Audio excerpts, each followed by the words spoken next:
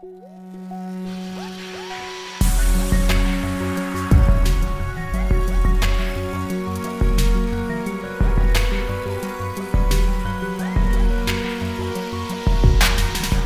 hello, and welcome to Youth Updates, a regular drop of info to help keep you in the know when it comes to youth culture.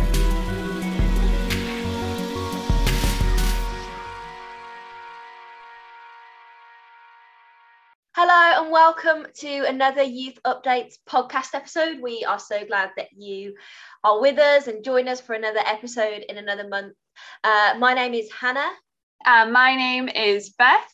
We're delighted that you're back with us. And this time, we're actually doing a bit of a special one-off because we're not doing 3 different insights into youth culture this month. We're going to do one big one. It's, perfect for the festive season because, we're going to talk about sexting, the hot topic of sexting. So, as the famous song goes, 'tis the season to talk about sexting. La, la, la, la, la, la. But we have got a guest who's going to be joining us today, and he is very well versed and has lots of wisdom around sexting and those are practical elements to do with that.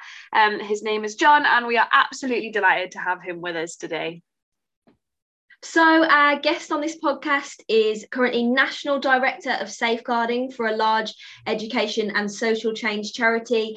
He's originally trained as a nurse, working with life-limiting illness, worked as a contractor for the World Health Organization before moving to a large local authority to work alongside the social care referral system, looking at multi-agency early help systems. Wow, I know. What a resume. He's also currently in the 3rd year of, as if that wasn't enough, of a PhD looking at the motivations for sexting in teenagers and the external factors that influence behaviours. So I think he knows his stuff. Yeah, sounds like it. Should we get our guest to say hi? Yeah. And give us your name. It makes me sound really old now that you've said all that about me, but hi, my name's John. Lovely, great. And we have got some questions for you on the topic of sexting. Yes, we do.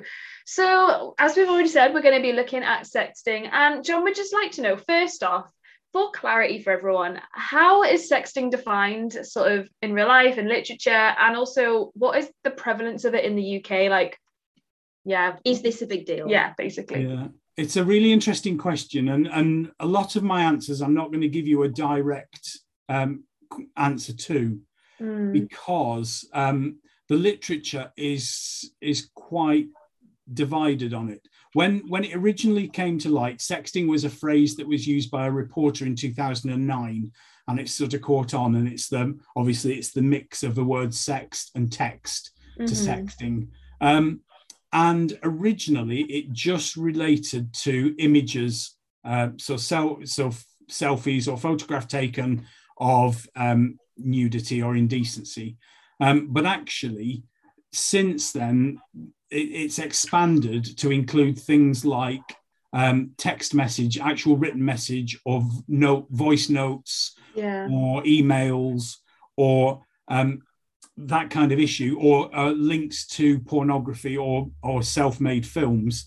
But it also includes things like hand-drawn images or pseudo photographs where a head's been transposed onto a body of somebody else.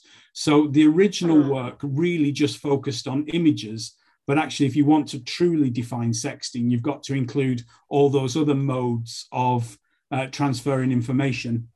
Whether it's a really big issue or not, well, the answer is yes.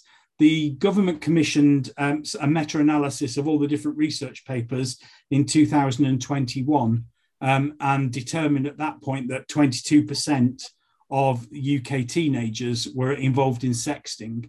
But the other issue that they didn't clarify was whether they were talking about people who had sent a message or people who had received a message. So whether you're active or whether you're passive. And it's like measuring, it's like counting fruit. You can count fruit, but are you counting apples or oranges, or are you counting everything? So it's a really cloudy picture. Actually, some research that I did in 2018 and 19 showed that 43% of teenage boys are involved in sexting, both active and passive. And of those, a significant number were actively involved in sexting strangers or passing information about themselves to strangers. Oh, gosh. As part of my PhD, I'm doing a longitudinal study. So I'm looking at the changes from 2018 to 2021, and it will be 22 because my data is still being collected. But the initial analysis has shown that it's increased from 43% of teenage boys involved to 57% of teenage boys involved. Gosh. So is it a prevalent issue? Yes, it is. And it's around 60% of our boys are involved in it. Wow. So that's kind of tipped over into they're probably more likely to be involved than not involved. That's really crazy. Yeah.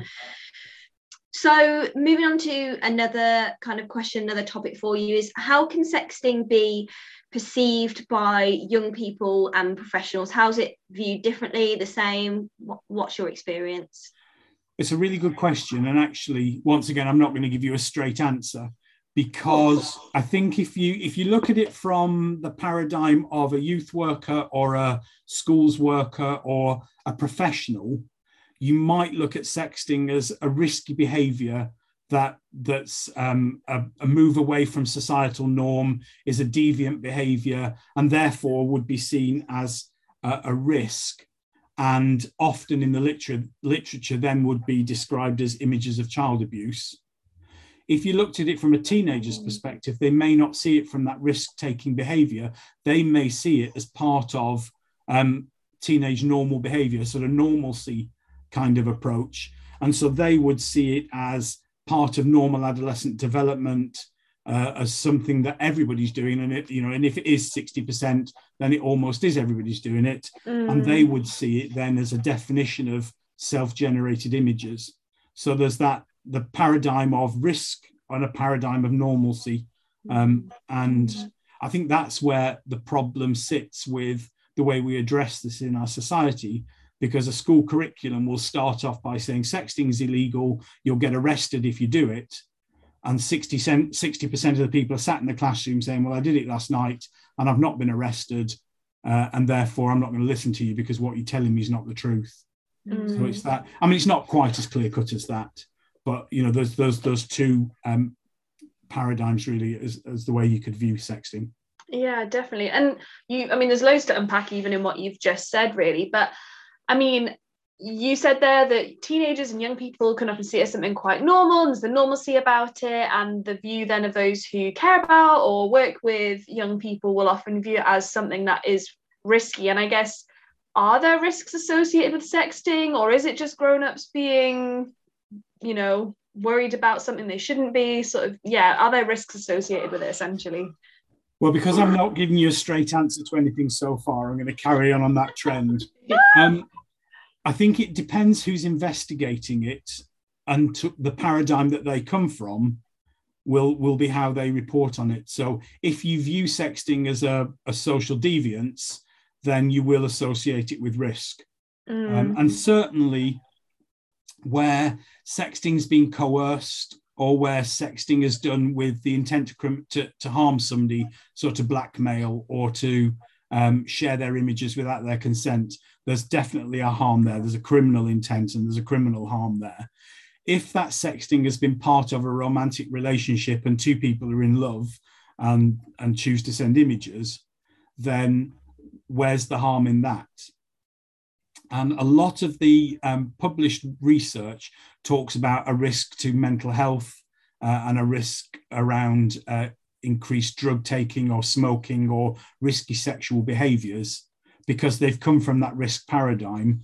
You could argue, and it is argued by some sociologists, that actually sexting is safe sex, because if you're doing it in your room online to your partner, you're actually cutting down teenage pregnancies, you're cutting down sexually transmitted diseases. There's some evidence to say that it has a positive impact on mental health, because you're getting validation from somebody that you respect or somebody that you love, or from your peers. So actually, the research isn't very conclusive. There's a new stream of research that's saying actually sexting possibly might be linked to poor parenting or association with delinquency rather than the cause of. So it's a bit of a chicken and an egg, which comes first, the fact that you're a delinquent or the fact that you're sexting, or is one the cause of the other? And so really the research doesn't come out with any prescriptive way. What is clear is there's very little evidence that sexting will have an impact on your longer term career. Because if you're romantically sexting a partner, why would that ever come out? And certainly there's a chance that it would show up on your DBS if you were convicted, but they're not very clear on that one either. So a lot of the things that we say about, well, don't sex because you won't be able to get a job in the future or you won't be able to get to university, hasn't actually been shown in case law when sexting between teenagers.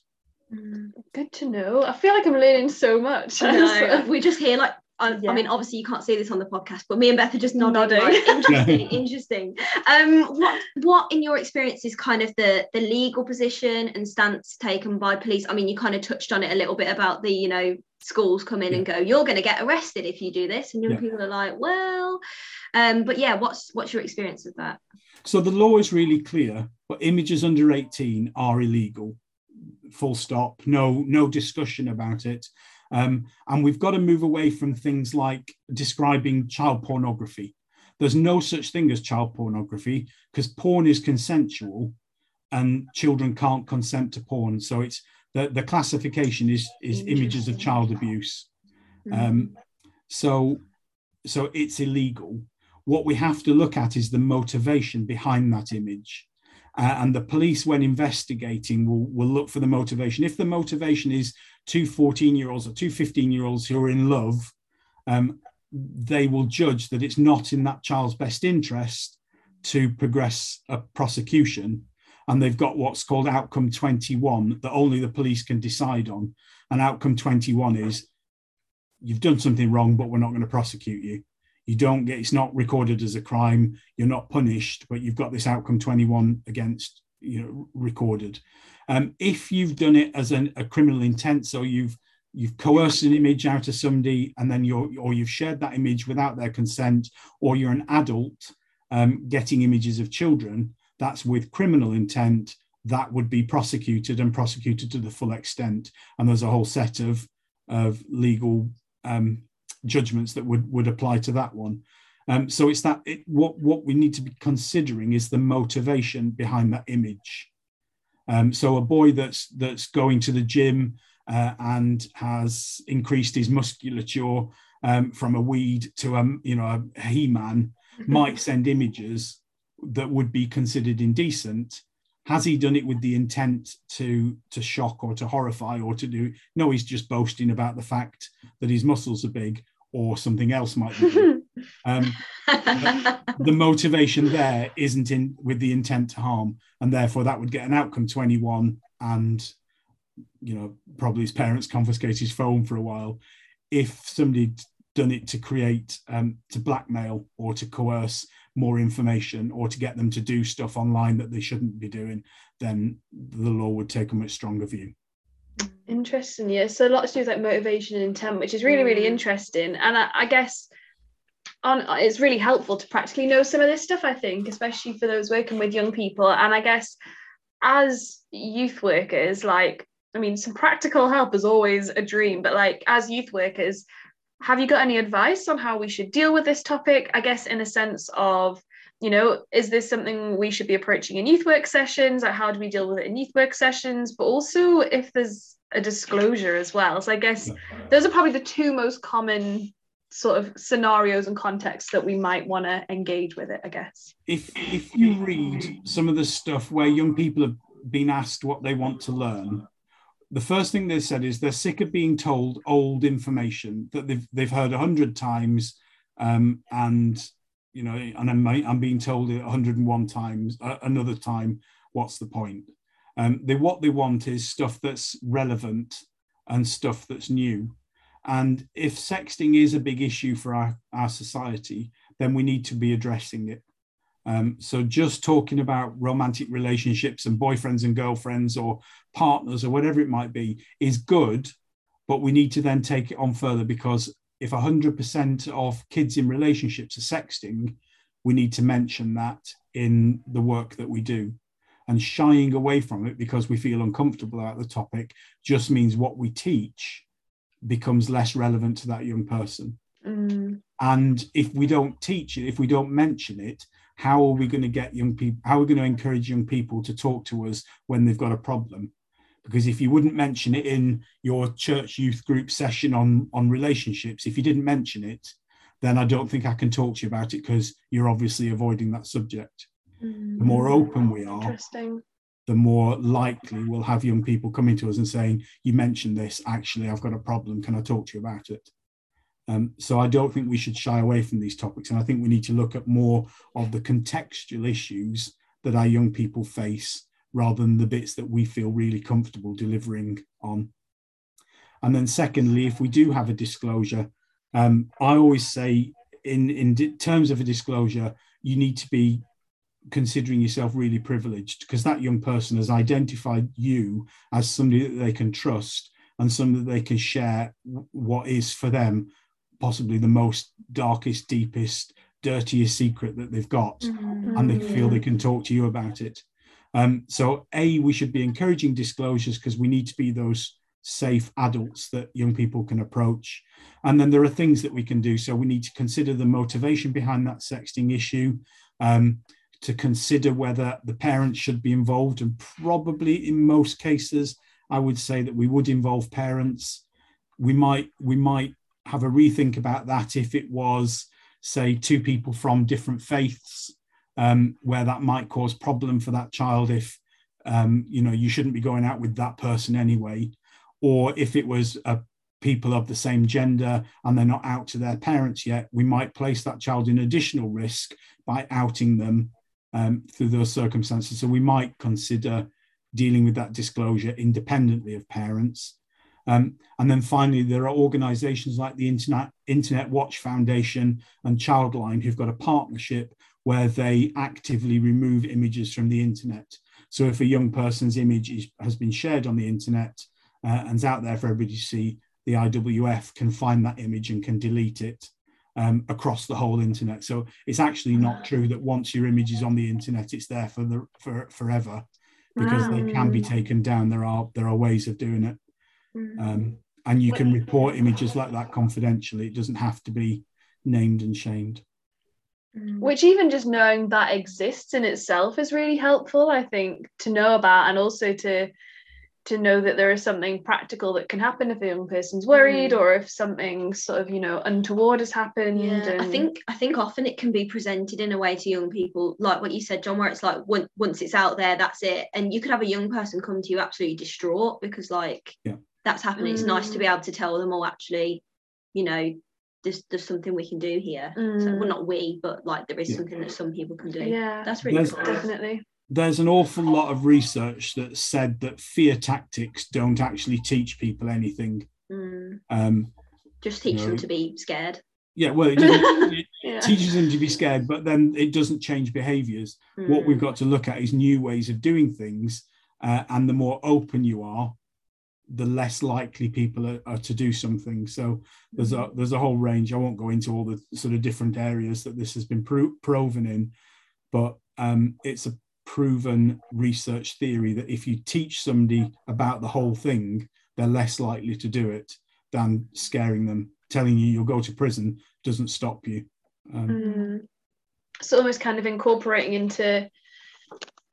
this into like a healthy, rounded presentation of relationships to young people, I guess, and maybe something to think about. Definitely when you're teaching sex and relationships. Yeah, and definitely something to consider, which, I imagine for most of us is not the most comfortable or easy topic that we want to be talking about, but then it's not about what makes us comfortable, it's about what they need, which I think is the important thing. Well, sex and relationships is one of the motivations for sexting. There are other occasions where people will sex just to check out their body image. So, am I normal? Have a look at this. Is this normal? or as a way of gathering social status, so belonging to a group and creating that group identity. So a group of mates may well send pictures to each other as jokes and as banter, but actually it still needs to be addressed. It's not always relationships, and it's not always abuse. There are body image and social status issues involved in this as well. Gosh. Well, I mean, thank you, John, because I mean, I feel like just sitting here, I've learned loads from listening to you, and I'm sure that, you know, given that you're doing a PhD, there could be a lot more information that you could throw our way. But yeah, I'm sure this will be really helpful for those listening, and just thank you for joining us on the podcast today. We've loved having you, and I think this has been absolutely brilliant. Pleasure. So thank you very much for inviting me. I mean, there was loads there to learn and get our heads around. I know I've learned loads of new things, and I think what John has done there has given us a real practical foundation and overview of sexting, so that we, as those who care for and work with young people, whether we're parents or youth workers, can think how that translates and how we foster that aspect and that topic when it comes to faith and discipleship, and gives us some really good stuff to mull over. Yeah, definitely. I feel like I've learned quite a lot, and we are going to go into the time of the podcast that I know everyone just looks forward to, everyone loves, and we're going to do word of the month. So 3, 2, 1. Word of the month, word of the month, word of the month, word of the month, word of the month, word of the month. I like that. Word. I like that. You went festive. I'd like to apologise for everyone who's listening. Yes. You went festive, I went chaotic. Yeah. Which together created an earache for everyone listening. We apologise. We apologise. So our word of the month for this month is bop. And it's not related to, what was that again? Like bop it? Yeah. Anyway, it's not related to that. That was a complete segue. But a bop kind of relates to music, and it means that maybe a song or something that you have listened to, you would say, oh, that's a bop. And it means, that's, I can't get the phrase out of my head other than that's a good tune, but that makes me sound really old. But that's basically the equivalent of it. Like, that's a bop. That is, something that they have enjoyed listening to, a song that they would say is really good. Any examples of that there? Yeah, so I get, let's go festive because we're coming up to Christmas. So say someone might go, All I Want for Christmas Is You by Mariah Carey is such a bop. And I would go, no, it's not, because I hate that song. Do you? Sorry, everyone. Sorry. It's overplayed. It's overplayed. There are lots of other Christmas songs that I enjoy, however, that are bops, in my opinion. But yeah, that is our word of the month. So word of the month this month is bop. Very nice. Well, that is it for this Times podcast. We are delighted to have had you listening once again, and we do hope that you have a very merry festive season, and we'll be with you again in 2022, which is terrifying to say. Yeah, absolutely. We will see you soon. Bye. Bye.